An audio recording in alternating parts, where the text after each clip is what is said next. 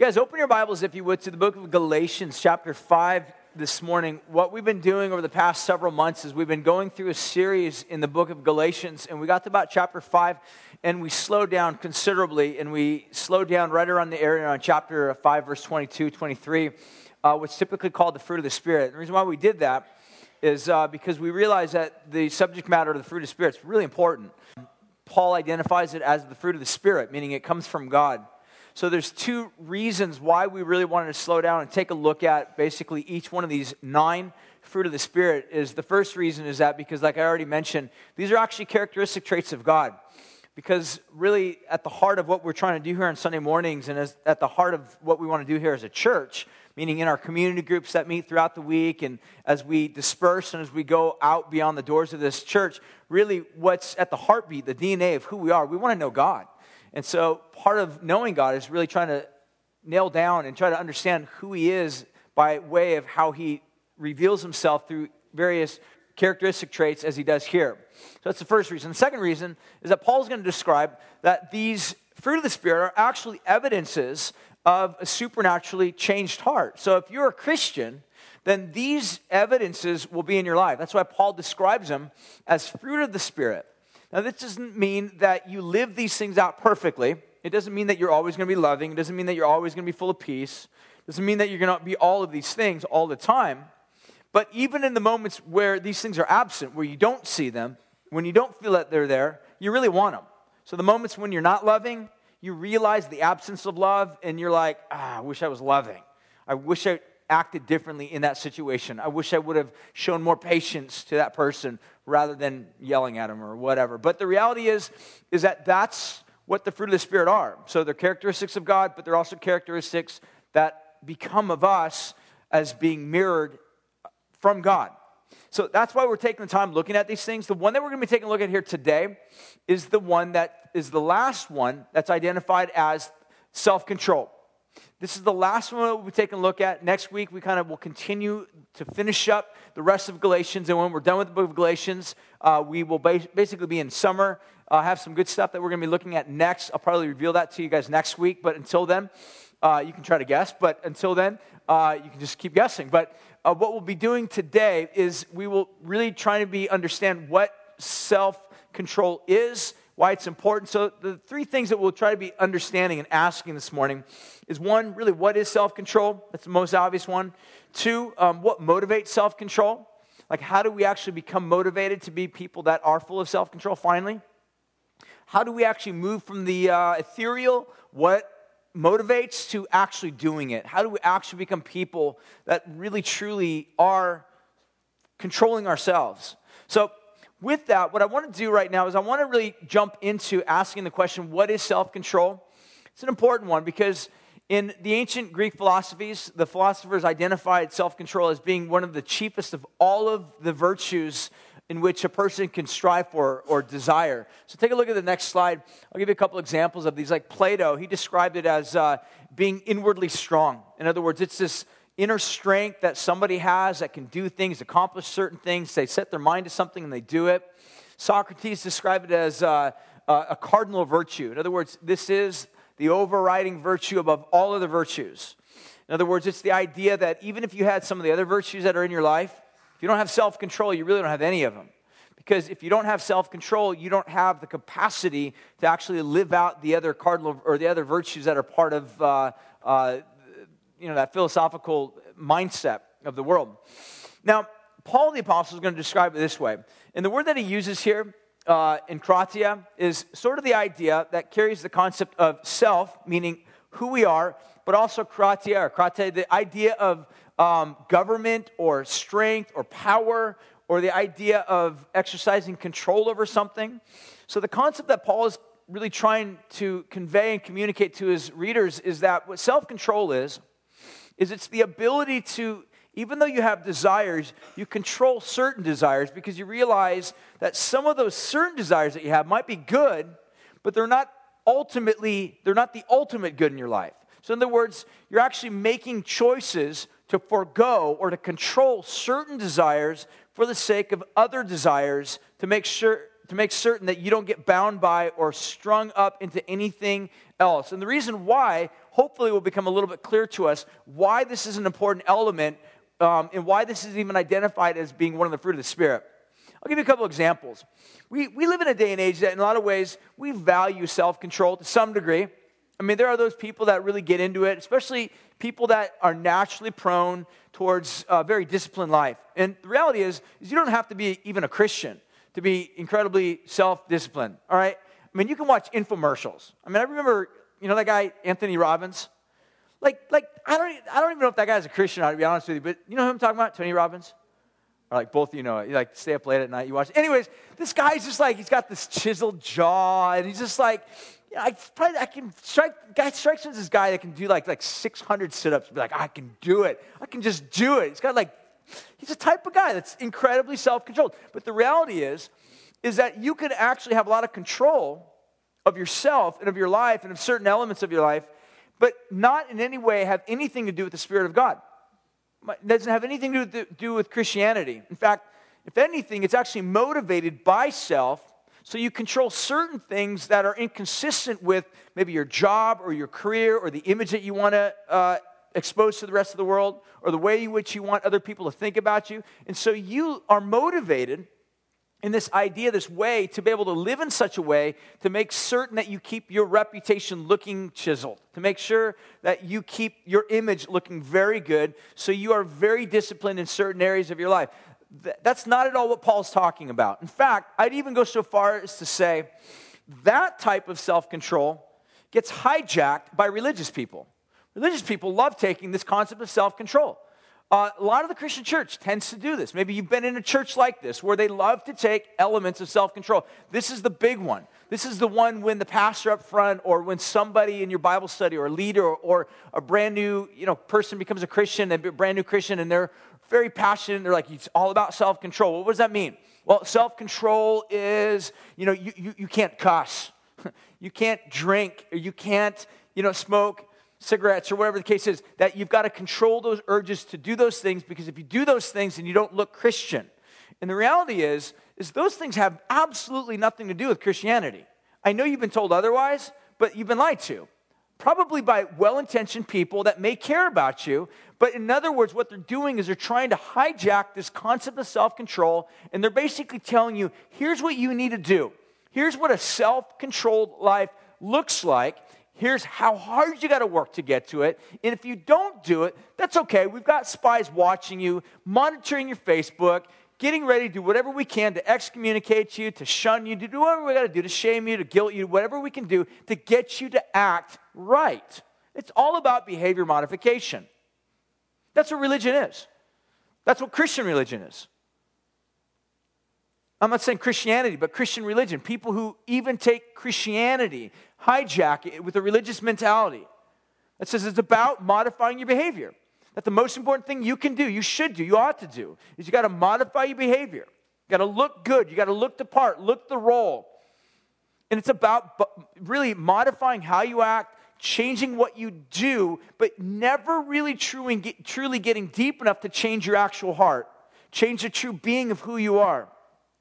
So in other words, some of you look at your life, and we all have these habits in our lives that all of us wish were different.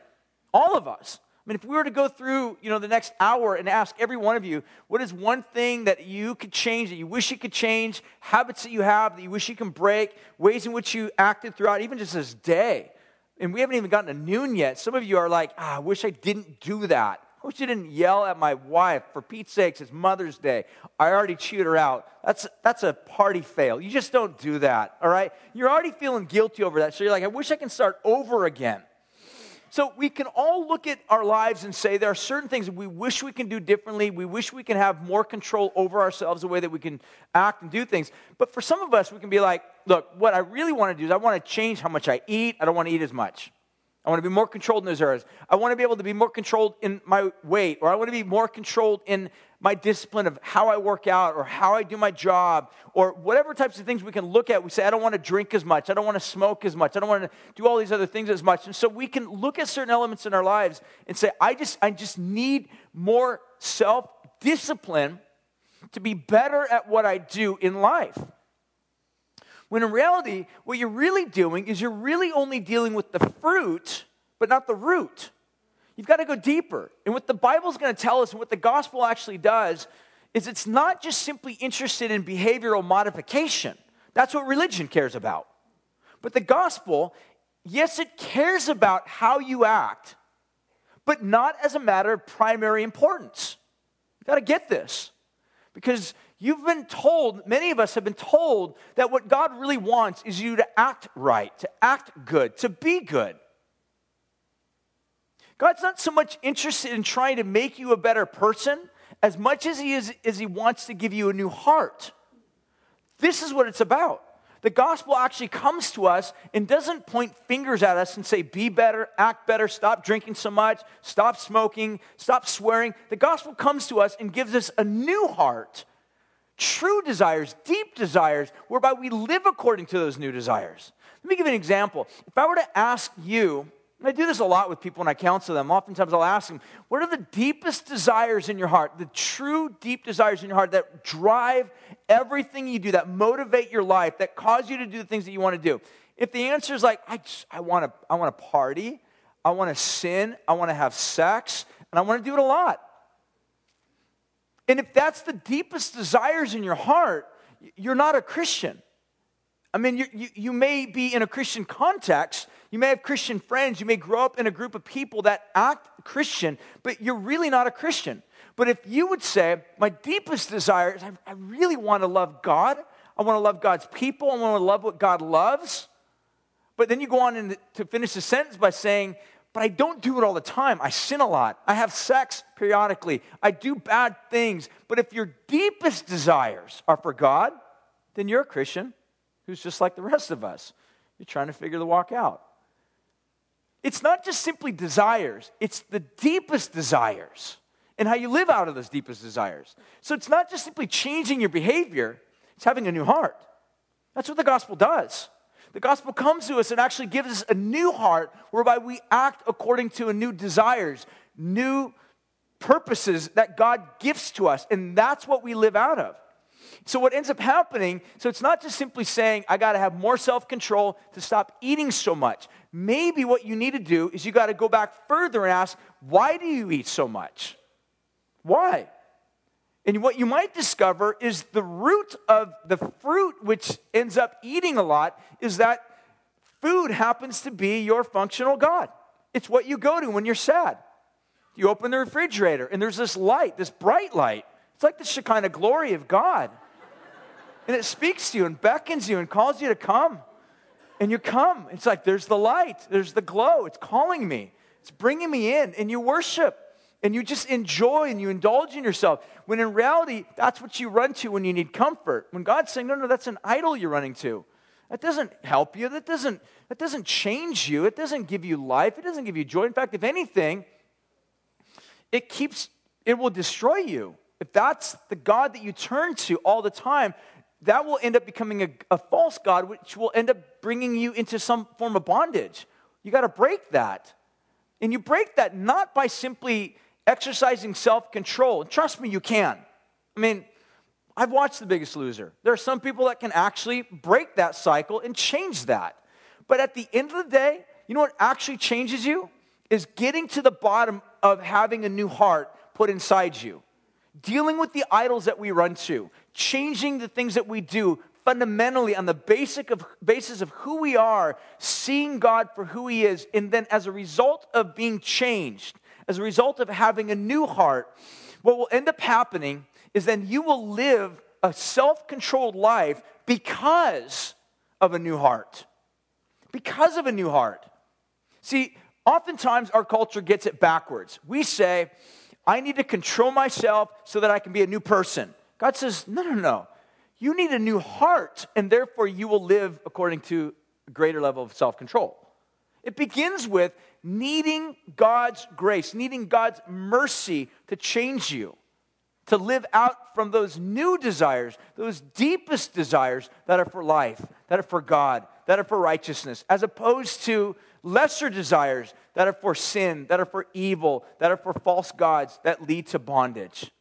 So the second thing that I really want to try to understand is this. So we saw kind of what is self-control. The second thing is I want to try to understand what motivates self-control. What motivates self-control?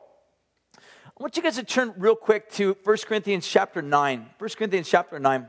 There's basically going to be three things I'm going to throw out to you guys, suggest to you that I think that motivates self-control in the heart of a believer. The first one is this. The first one is a desire to not sin. So Paul's going to describe sin as being equivalent to being disqualified. Here's what he says in verse 24. He says, "Do you not know that in a race all runners run, but only one receives a prize? So run that you may obtain it. Every athlete exercises self-control in all things." There's a word, in kratia, self-control. "They do it to receive a perishable wreath, but we an imperishable. So I do not run aimlessly. I don't box as one beating the air, but I discipline my body and I keep it under control, lest after preaching to myself, I myself should be disqualified." So Paul's saying, look, I'm in a race, and I'm like an athlete that's in a race, and what I want to be careful about is what Paul's saying is that when I run this race, I want to be very careful to be aware of things that can disqualify me. Because as I preach to others, as I tell others about this great journey that I'm on, tell them about God, tell them about Christ, preach the gospel to them, Paul says, I'm concerned about sin because sin will trip me up, sin will destroy me, sin will hurt me, sin will shrink my world, and as my world shrinks and as I trip and as I get injured in the race, I become disqualified and I will not be able to run the race with as much endurance and strength as I would like, as I would hope. So Paul's going to say sin is a motivating factor by which we exercise self-control. So there are going to be those who would say, I don't want to do certain things because I don't want to jeopardize the race. Now, let me say this. Out of the three things that we'll be taking a look at, sin as being a motivating factor, if I can say this, is the least important one. Let me say that again. Sin will be the least important one. Now let me say this. I say this because some Christians will identify sin as being the most important element to watch out for in running the race. Now let me put it this way. Sin is very important to identify, to watch out for. The reason why sin is important to identify and watch out for is because if you're not careful and you do sin, you do stumble in sin, then you will be disqualified. But the purpose of being concerned about sin is the same reason why a runner would be concerned about potholes, or be concerned about wearing the right type of shoe, or be concerned about wearing the right clothing, or be concerned about making sure that they stretch before they run, or make sure that they bring, a fair amount of carbohydrates on a run with them, something which they can eat while they're running to make certain that once they get tired, they don't want to fall.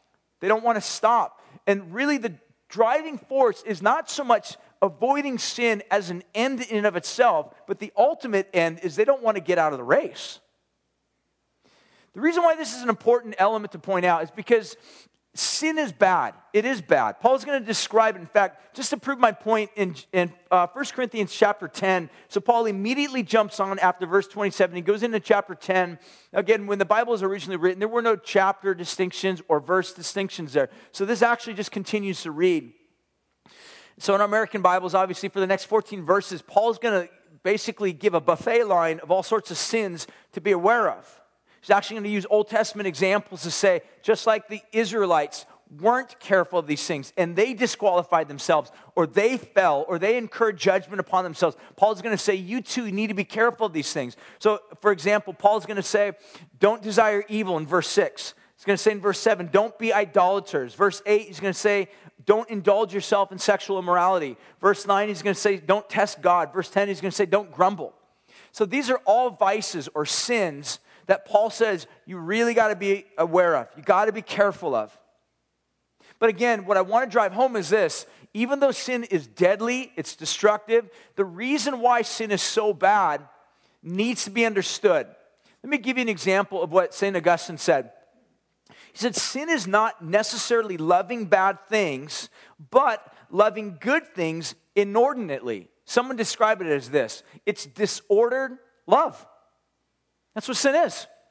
Sin is when we love things and we put all of our energy into something that's really not worthy of as much affection and love that we give it to.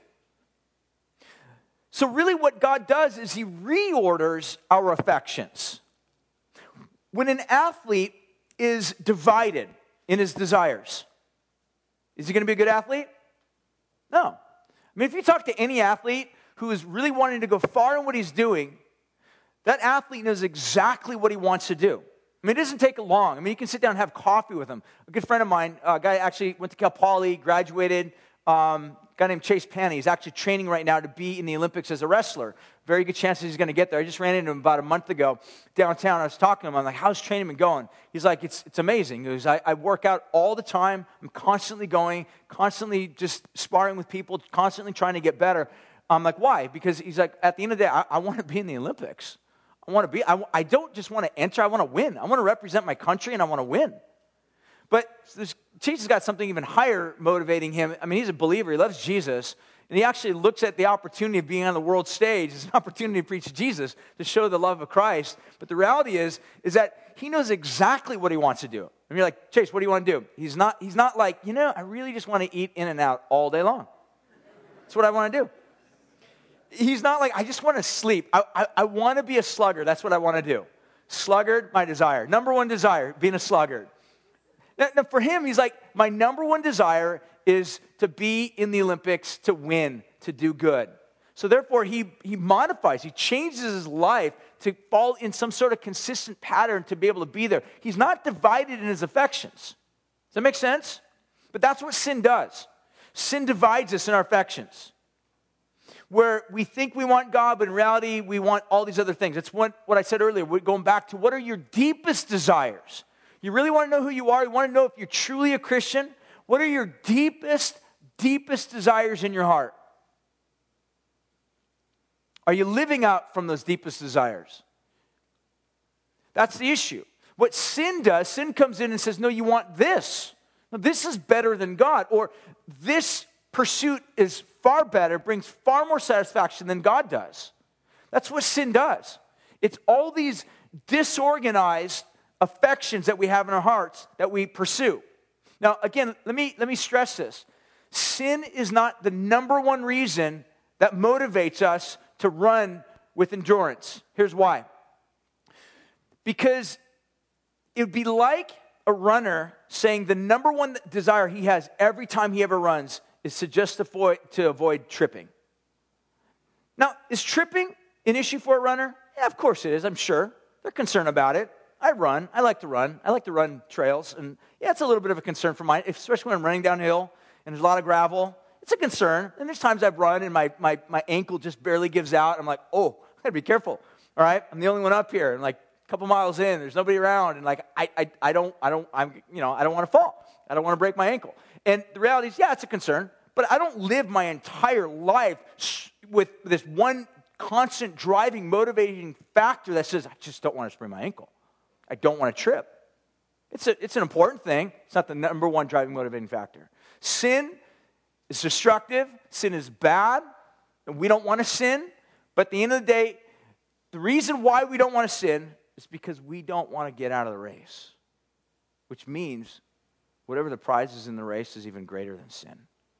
It's greater than. Let me try to put this into some very practical terms. There are Christians that tend to take sin and say it's the number one thing that you've got to spend all your energy trying to fight and resist. And I'm going to say it's absolutely important for you to be aware of sin and watch out for it. But at the end of the day, if that's the only thing that you spend all of your time trying to fight and resist and avoid, then you will become a person who's full of fear, not love. The gospel actually transforms us to be people that are full of love, not fear. And when you're full of love, there's certain things that love naturally causes you to not want to do. I love my wife. I've been married to her 20 years. I don't want to have an affair. Not because I'm so concerned about the consequences. I'm sure they're bad. I lose my job. But I'm more concerned about the heart of my wife. I love my wife. I love her heart. I'd hate to break it. But I'm compelled by love. That's my prize. It's an amazing prize. So, what sin does is it shrinks your world. It destroys you. Let me give you an example. If you're a parent, you're raising your kids, if all you do is you constantly tell your kids to avoid sin, but don't tell them why they should avoid sin, then all you're really doing is you're training them to modify their behavior around you so that they don't sin around you. Around you. They'll still sin, but not around you. You've got to give them a bigger reason why to avoid it. You do. Otherwise, you know what you do? You're training them to be a really skilled Pharisee. That's all you're doing. You're not changing them. You're not giving them a greater glory to live for that is bigger and better and greater than sin. You're just training them to learn how to be very good at modifying their behavior around you without ever really truly changing them and showing them the beauty and the greatness of Jesus. The second thing that we notice that kind of motivates self-control is a desire for superior glory. Now, Paul's going to identify this. He's going to say, every athlete exercises self-control in all things. He says, they do it to receive a perishable wreath, but we an imperishable crown. So Paul's going to say, look, every athlete, he's got a great glory that he's got set apart in his mind to run this race, to train as an athlete, to make radical sacrifices in order to get that. And that's the way it is with everything. I mean, if you're a brand new person in a relationship and you just fall in love with this person, or if you just got married, or you just had a baby, or you just got a brand new job, there's this really strong desire for you to live in a very self-disciplined manner. Or if you're going to want to join into a race, or, I know last week was Wildflower, and if you trained for that and worked hard for that, your desire was not like, you know what, I want to join the race and drop out after 5 minutes, just chugging. That's what I want to do. I want to be a loser. Like, nobody does that. They're like, I'm going to train hard because I really want to finish, or at least come close to finishing, or at least say that I did as best as I could. So you train really hard. You work really hard. You make radical sacrifices for that. Because in your mind, there's a sense of glory. There's something that shines, something that sparkles, something that you really want that's beautiful. So you're willing to train for that. You're willing to make sacrifices for that. You're willing to do what you got to do to get to that particular level. Jesus would put it this way in Matthew chapter 13, verse 44. He talks about this parable. It's a very short parable, but here's what he says.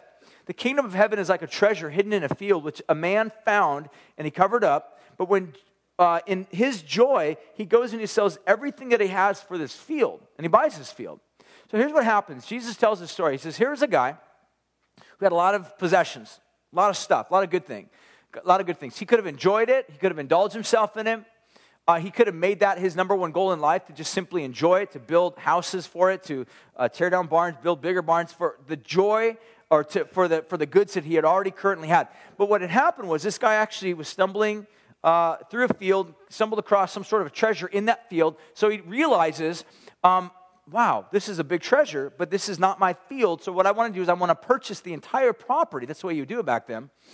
And then he would go out, but in order to get that whole field, he would have to get rid of everything that he had. In other words, make radical, self-sacrificial steps in order to get the money to purchase that field.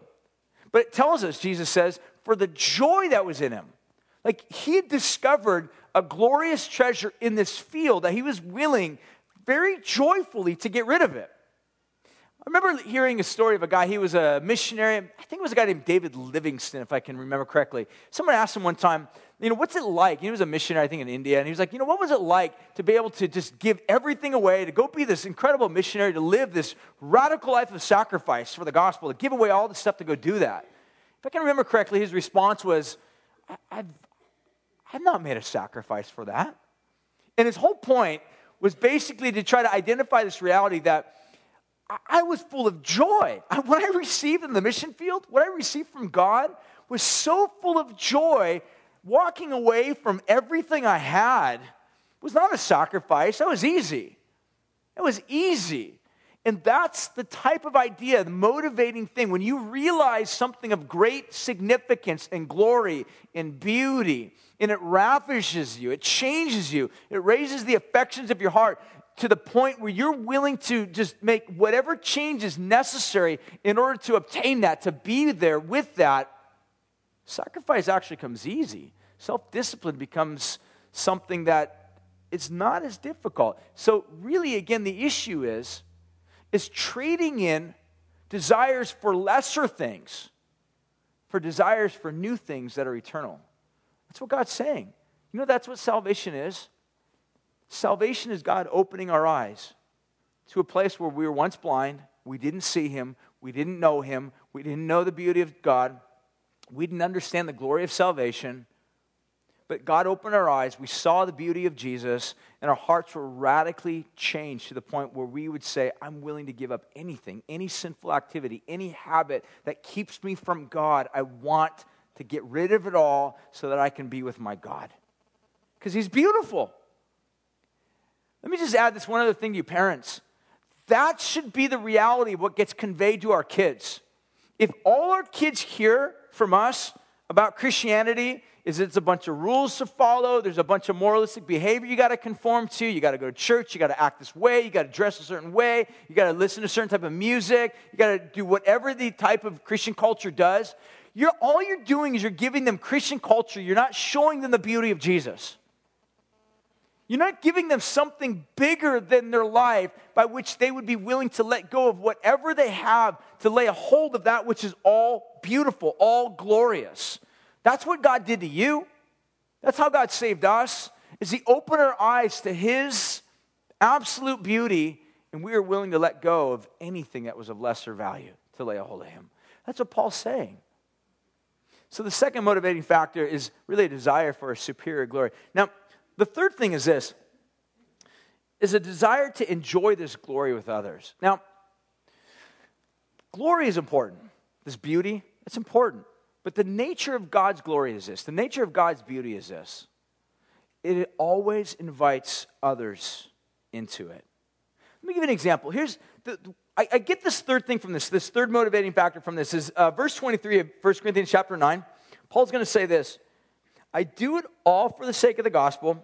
He says, so that I might share with them in the blessings. Okay, what Paul has just finished talking about is he was talking about all the steps of sacrifice that he's made in his life. I'll give you a couple examples. Just before this, maybe around verse 19, he says, even though I'm free, he says, I make myself to be a servant to all so that I might win some. So Paul's like, look, I'm free in Christ, but the reality, here's the way that I live. I live as a servant. I serve everybody around me. It doesn't matter who they are, what color skin they have, what religion they are. It doesn't matter. I serve anybody. And the reason why Paul would say that is because, for one, Jesus served me, and I'm willing to do anything for Jesus. Paul's going to go on to say, not only that, to Jews, I act like a Jew. I become like a Jew. To those that are under the law, I become like those that are under the law. To those that are outside the law, I'm willing to make self-sacrifices so that I might win those that are outside the law. To the weak, I became weak. He says, I become all things to all people that I might win some. So Paul is basically trying to say that he makes these radical changes in his life because at the end of the day, what Paul really wants is he wants for others to share in the glory that he discovered. Let me give you an example. The nature of discovering something really good is evangelism. All right, let me give you an example of this. When you get a new album, you hear a new song, watch a new video, you're like, this is so good, I'm going to post it on my Facebook wall. The reason why you do that is because you're like, this is so good, I want everybody to see it, all right? You read a book, and you're like, this is definitely going to be the next book we're going to read in our book club because it's such a good book. Or you see a movie, and you put the trailer, you tweet it. You're just like, I got to make sure everybody sees the trailer of this video because it was such a good movie. I want to make sure that everybody sees it. I want to make sure everybody hears the music that I like. I want to make sure that everybody sees the same things that I've seen. I'll give you another example. You go to the beach, maybe you're there by yourself at nighttime or just around the time of dusk, and you see the sun setting. It's absolutely beautiful, and you're like, this is so amazing. You take a picture of it with your cell phone, and then you what? You Instagram it, post it on your Facebook. Why? Because it's so beautiful that it's not enough for you to just see glory. You want others to be brought into the glory with you. You know what you're doing? You're an evangelist. That's what you're doing. Or a mom, all right? Our mom's here. You have a baby. The first thing you do when you have a baby is you call all your friends, you tell all your friends, you do whatever you can, you publicize it. That's evangelism. Because it's not just enough for you to enjoy the moment in and of yourselves, this incredibly beautiful, perhaps / painful moment. You also want others to share it with you. That's what glory does. And this is what Paul's saying. He says, I've been so moved by the glory of God that I want to live my life in such a way so that my life, all that I am, all that I do embodies the beauty of the gospel. Because Paul's going to say, I want everybody to know the glory of this God. What Paul is not saying, and this is where sometimes, again, evangelical comes in, that sort of distorts this, hijacks this, reduces it. Paul is not saying, I just want everybody to know a few verses about Jesus. Paul's not saying, I just want everybody to kind of hear a story about Jesus. Paul's not saying, I just want to tell everybody about Jesus. That's not what Paul's saying. Now, it's not less than that. Paul realizes the vehicle by which people will come to know about Jesus is through communication. But Paul's not just limiting to just saying, I want to tell everybody about Jesus. Because let me put it this way. If Paul's number one desire was just to tell everybody about Jesus, then here's how Paul can bring his life into conformity. Here's how self-discipline would take place in Paul's life. What Paul would do as the number one chief arrangement of his life was to become the best orator that he can be. Because his number one goal is to just tell people about Jesus. But that's not what Paul's saying. What Paul is saying is I want every aspect of my life, whatever I do, however I act, whatever I eat, whatever I drink, however I treat people, I want every single comprehensive part of my life to reflect the gospel. It's only an understanding of it that way that causes one to realize that's a motivating factor to live self-controlled in every facet of your life, not just certain areas. Because we've all met people, we've all seen people. It's possible to be someone who's very good, very gifted at telling others about Jesus, but their life is not lined up with the gospel. And when they're found out, what happens? People just think it's a joke. We call that hypocritical, because it is hypocritical. It's acting. Look, at the end of the day, the final apologetic of our life, meaning that which communicates the truth, is not our mouths only. It's our whole life. And because Paul's saying, I want my entire life to embody the beauty, the glory of Jesus and what he brought me into, I want every aspect of my life to count. I don't want to waste any aspect of it. This is why you read in Paul's letters, he's going to say things like this, speaking to people that maybe own a business. Look, if you own a business and you want to embody the gospel, you got to treat your employees right. You got to give them fair wages. You got to honor them. If you're married, the purpose of marriage is to embody the gospel. Husbands, love your wives. How? As Christ loved the church. It's Paul's way of saying the gospel. It counts. If you're a kid, if you're a child, you got a mom or dad, Paul's going to say, kids, honor, respect your moms and dads. Why? Because there is an honor in which Christ even honored his father. So Paul's going to say the gospel is comprehensive in every part, every facet of our life. If we understand what the gospel is, it will change every facet of everything that we do. And therefore, like an athlete, Paul's going to say, I literally try to keep my body in subjection because I don't want one area of my life to be advancing while another area suffers. Because Paul's saying my whole goal is that my entire life, my entire body, my entire words, everything I think, say, speak, do, act, drink, eat, lines up with this glorious good news that God brought me into. So, we can see these motivating factors and we can look at them and be like, okay, those make sense theoretically, but how do we move from actually hearing about these things and agreeing to these things and being like, okay, that's good, to actually doing it? How do our hearts change, become people that need to be people that live under this realm of self-control? Again, Paul's going to give this analogy of an athlete. And he's going to liken the Christian life to like an athletic race. You're running, you've got to discipline yourself. There's certain elements that you've got to say no to. All athletes know this. So if you're an athlete and you're trying to train for a marathon or a half marathon, you know that training for a half marathon and eating Costco's chocolate cake are a little bit contradictory, all right? It just doesn't work too good. Or like just before the race, you're like, I do it all the time. Like I sneak it in at night. I go to that glorious Shekinah glory in the middle of the night. And you know what I'm saying? But you realize it's kind of contradictory. It just doesn't work together. It's not consistent with your goal of trying to win that race. So the point that Paul's going to say is that we're running this race and we're motivated by these high motivating factors. But how do we do this in such a way? Well, Paul's going to go on to say, or at least the writer in Hebrews, a lot of speculation who wrote it, but the writer of Hebrews is going to tell us there is a way to run this race with endurance. And I want to read this to you and wrap it up right here. Here's what he's going to identify. The last thing we'll take a look at is this.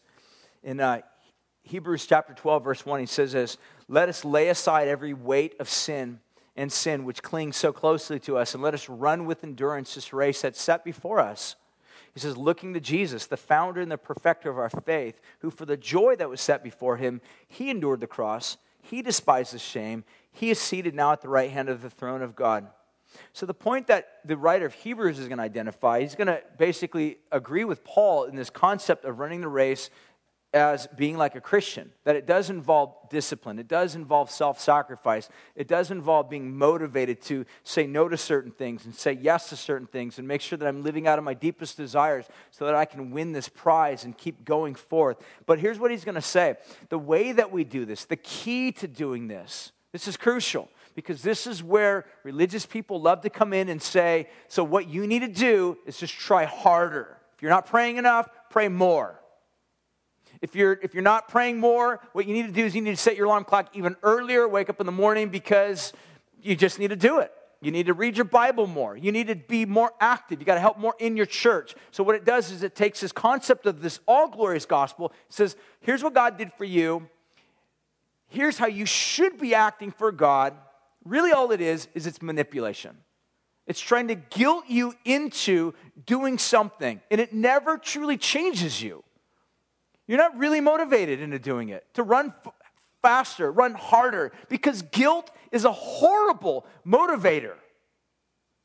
People don't win races based upon the motivation of guilt or shame. People win races based upon a motivation of glory. So here's the deal. He says, the way we do this is we look to Jesus. Here's what he's going to say about Jesus. That he was the founder and the perfecter of the faith, who for the joy that was set before him, he had some sort of a joy, some sort of goal in his mind that he was trying to go for. He endured the cross. Now, the writer of Hebrews basically compresses everything that Jesus endured for several hours on the cross into just that little phrase. So don't just read endure the cross as being just something simple that Jesus had to face.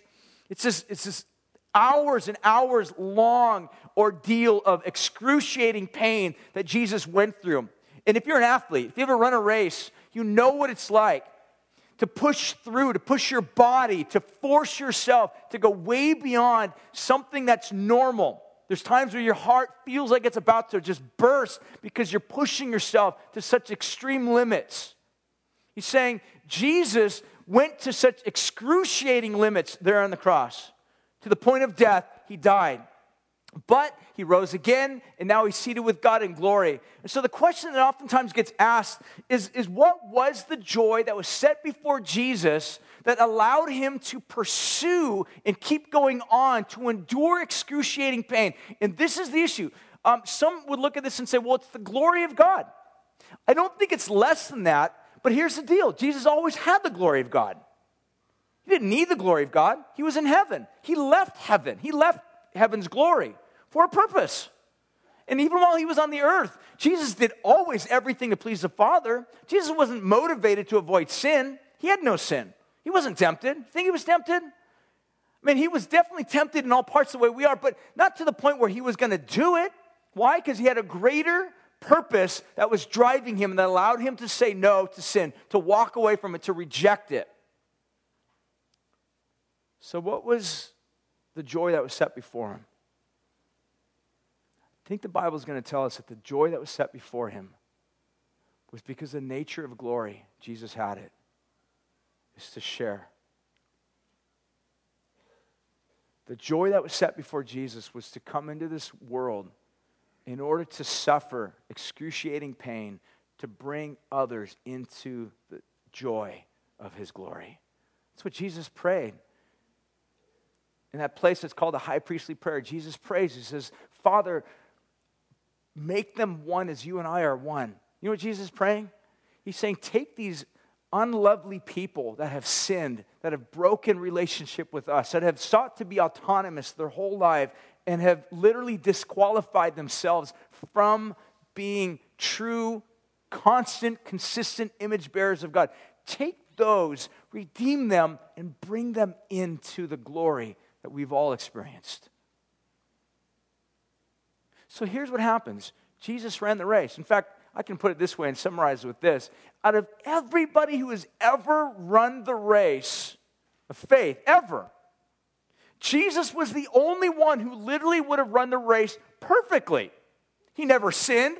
He never failed. He always did everything to please the Father in every way, shape, and form. Yet here's the reality. Jesus, once he came to the end, was treated as if he was disqualified. Jesus received a crown, but the crown he received was a crown of thorns. Thorns always implied curse. And the reason why Jesus did that is so that you and I, who were truly disqualified because of sin, we didn't run the race well. We didn't honor God with all of our hearts.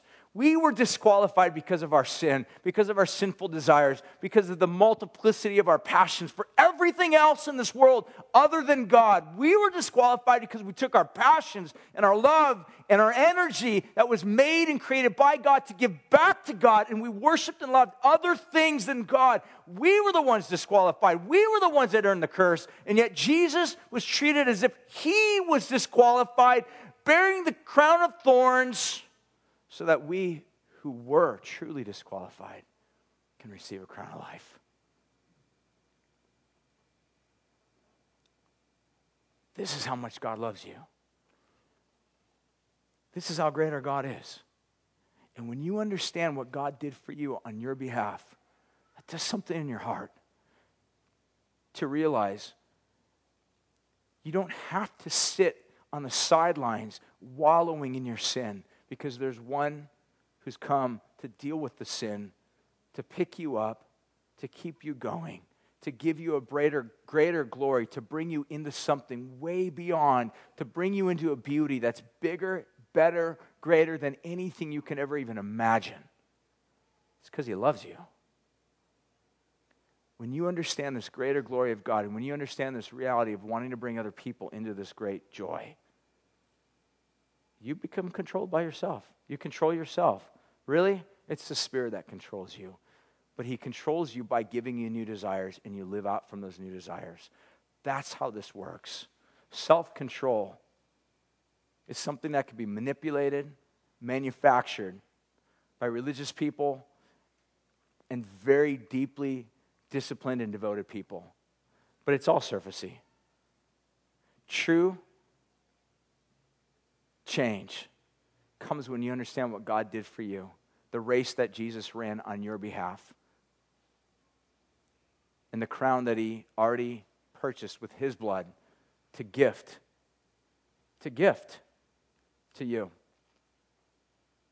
When you see that, that changes the way that you live. We're going to worship. We're going to respond by singing. We're going to respond by confessing sin. And honestly, some of you here today might feel overwhelmed by areas of sin in your life. All I would say to you is look to Jesus. Look what the author said. He says, lay aside every sin, every weight, everything that just weighs you down, bogs you down. If you're going on a race, if you're training for a race, the goal is to dress up in clothing that's as lightweight as it can be.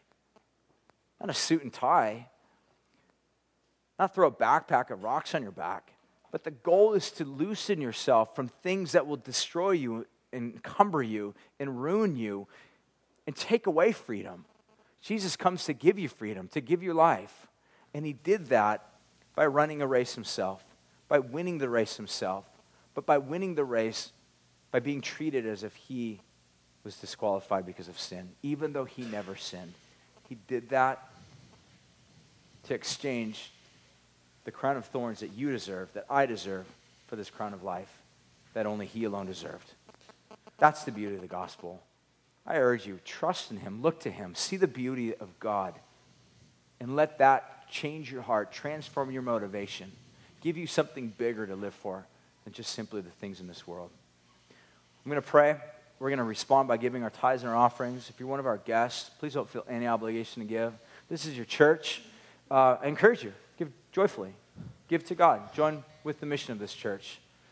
Give what you have before you and God, whatever it is. It's a way for you to just say, I'm on mission, to give as God would give to you. Give with a cheerful heart. If you're here today and you're not a Christian, I encourage you, receive. Don't give anything, just receive.